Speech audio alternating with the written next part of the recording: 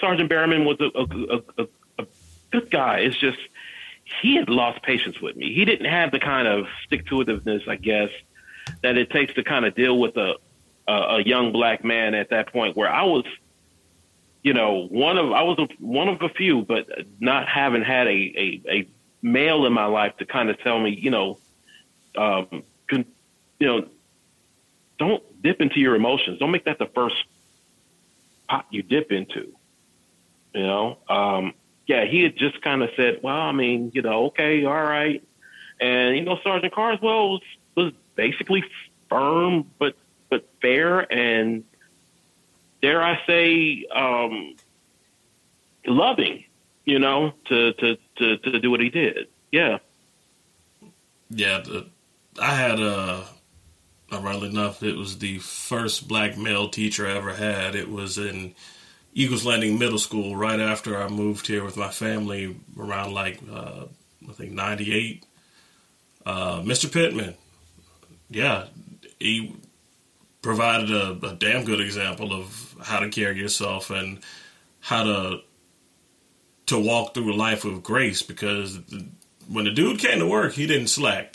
I mean, this dude was sharp from head to toe, just business suits every time, really, really good footwear to match the suit, ties. I mean, he was basically dressed to the nines. He represented himself well.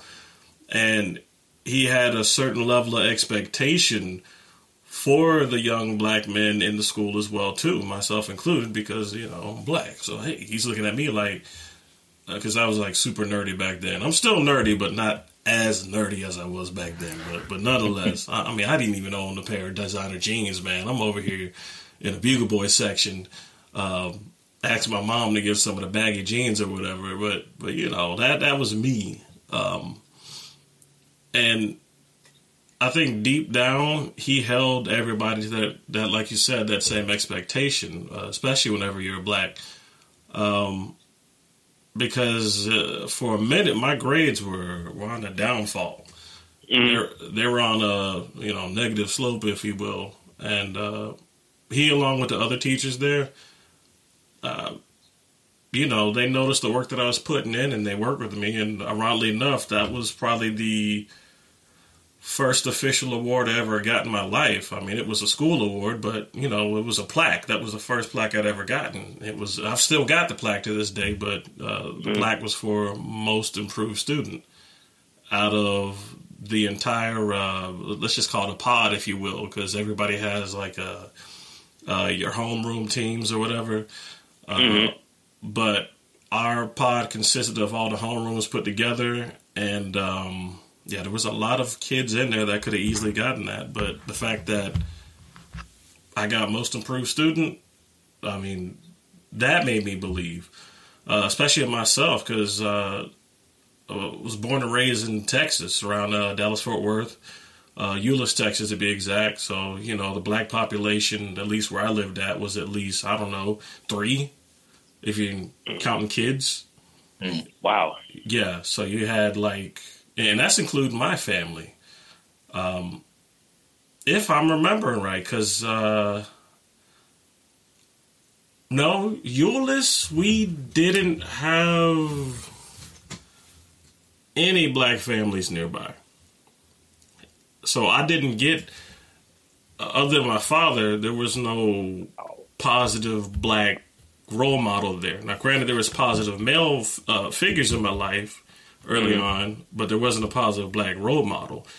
I didn't see more black people until we moved from Euless, Texas to Keller, Texas. And that wasn't until we called it intermediate school, but it's technically like middle school. Middle school. Yeah. Right. I know I just spoke on middle school in Georgia, but that was 8th grade. Intermediate was like, 6th, 7th grade? I think that's... obviously I was in 7th grade before we moved. So that's when I saw at least maybe 1 or 2 more black kids. And what really sucked was the fact that there's only one black girl in the school. So, we rolling over here like, who gonna date her? I'm gonna date her first. Yeah, I wasn't even in the running because, like I said, I was a nerdy kid. But yeah, join the club. Nerdy then. I still consider myself pretty nerdy now. It's funny. So thinking about positive Black role models as far as teachers. Like I said, I had quite a few. Now, like when I kind of sat down and started reflecting when you brought up the question, like I had quite a few. Like, my school experience was similar to yours, like in the beginning. So when I was in probably like K through 5, it's predominantly white school in town I lived in. So I grew up down here in Fairburn, Georgia, and and Fairburn was still very much Georgia at the time. Like a lot of people come to Atlanta, it's like, oh, Georgia's great. It's like, no, you've been to Atlanta, you haven't been to Georgia. No, I lived in Georgia at the time, right? Right. So, so different that, they still had Klan parades that would happen in, the middle of town, when we moved down there. So, and like I said, I'm only 38. So, roll that back however many years it puts you in kindergarten, first grade, and that ain't that long ago. But I digress. So, going to there, like, same age. Yeah. So just thinking about Black male role models. I had a lot in my family. Of course, I talked about my grandfather, my father, my uncles, my Uncle Junior, my Uncle Donald. You had Uncle Junior too? Yeah, I had Uncle Junior. Yep, James Reed Jr. My Uncle everybody Donald. had Uncle Junior. Yeah. Both my Uncle Donalds, one on my mom's side, one on my dad's side. My godfather Jacob, I can't get him. Like he's always been like, if you talk about like outside of like immediate family, the male in my life, Black male life that like just always like showed me love and positive affirmation to be my godfather Jacob. Mm-hmm. Like he's always been that guy. But like with my teachers, gosh, you had Coach Stevenson. In middle school, I had Mr. Brown, so he was a substitute teacher, and I had him at different points all throughout K through 12. So he kind of, saw me grow up. He was really cool. He was a retired Army, and he'd always still tell his Army stories, and have an Army story he could relate to whatever assignment or classwork or subject that we were studying. So that was usually it was a great time whenever he was our substitute teacher. I had Coach McCrae. He was a basketball coach, but he was also his background was he had a graduate degree in biology, so he taught the honors and AP biology classes. So I took the honors class. I wasn't in AP, but I was in honors biology. I had Mr. Gilmore. He was my Algebra 2 teacher. He was so cool as he was this, this kind of like a short, real skinny guy, this real thick Southern drawl, taught slowly, but don't let it fool you though, because he'd have them zingers, boy. Like if you're, he would say it slow, but it would hit you and be like, ooh, so people try to crack jokes or whatever. And he's like, no, he'd just throw it right back. And he was, love Mr. Gilmore. There's Mr. Cotton, AP history teacher. There was Brother Brown, who was a physical science teacher. And he was, I guess he was, now I can reflect on, like he was a Pan-Africanist because, he used to always talk about, Black people from the other culture, he'd come and wear the dashikis, had the honks and stuff. And this is like, that was what, 9th grade, I want to say. And then, the one more teacher, I can't think of his name right now. I can see his face. Tall, lanky guy. He was an English teacher. He just had, he was one of those guys, like he really enjoyed the subject English. Like he always had like all these different words. Like he was just so eloquent, always had just great grasp of the English language and vocabulary.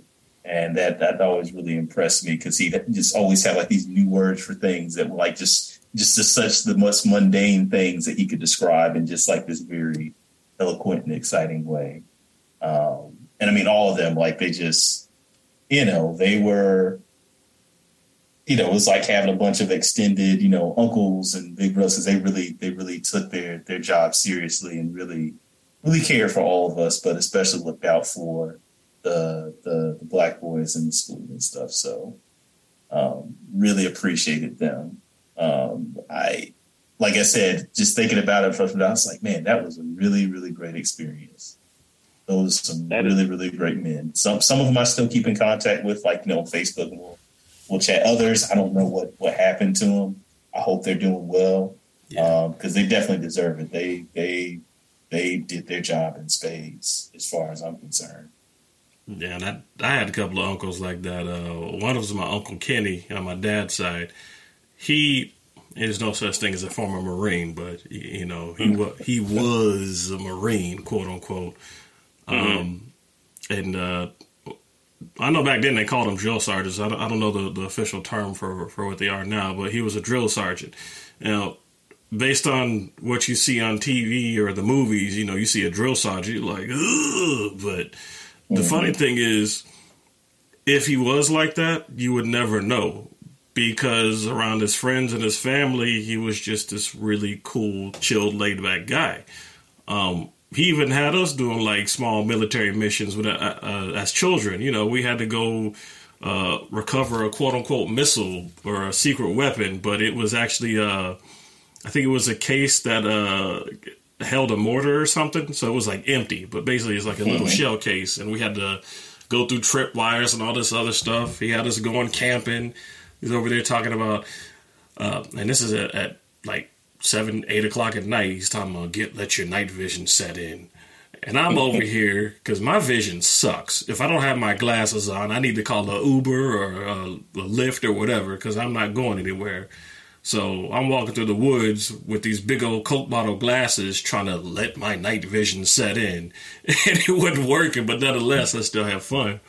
My Uncle Malcolm was the same way. He was just real chill and, had a good head on his shoulders. But when it comes to other teachers, Bernard C. Martin, he almost instantly became my mentor. And to this day, I still consider him my mentor, even though he proclaimed the student has now become the teacher, quote unquote. But it always seems like there's something I can learn from him. And Bernard has, he's got that Malcolm X energy, where somebody tells him something that he can't do. He's like, oh, is that right? And then he'll go and prove him wrong. But what was ultimately humbling about the gentleman was the fact that, I don't know if it was day number 1 or just a little bit later on down the class, because I took... God, what class was it? It was a tech class, because I was going for a tech degree. I think it was like a information technology class.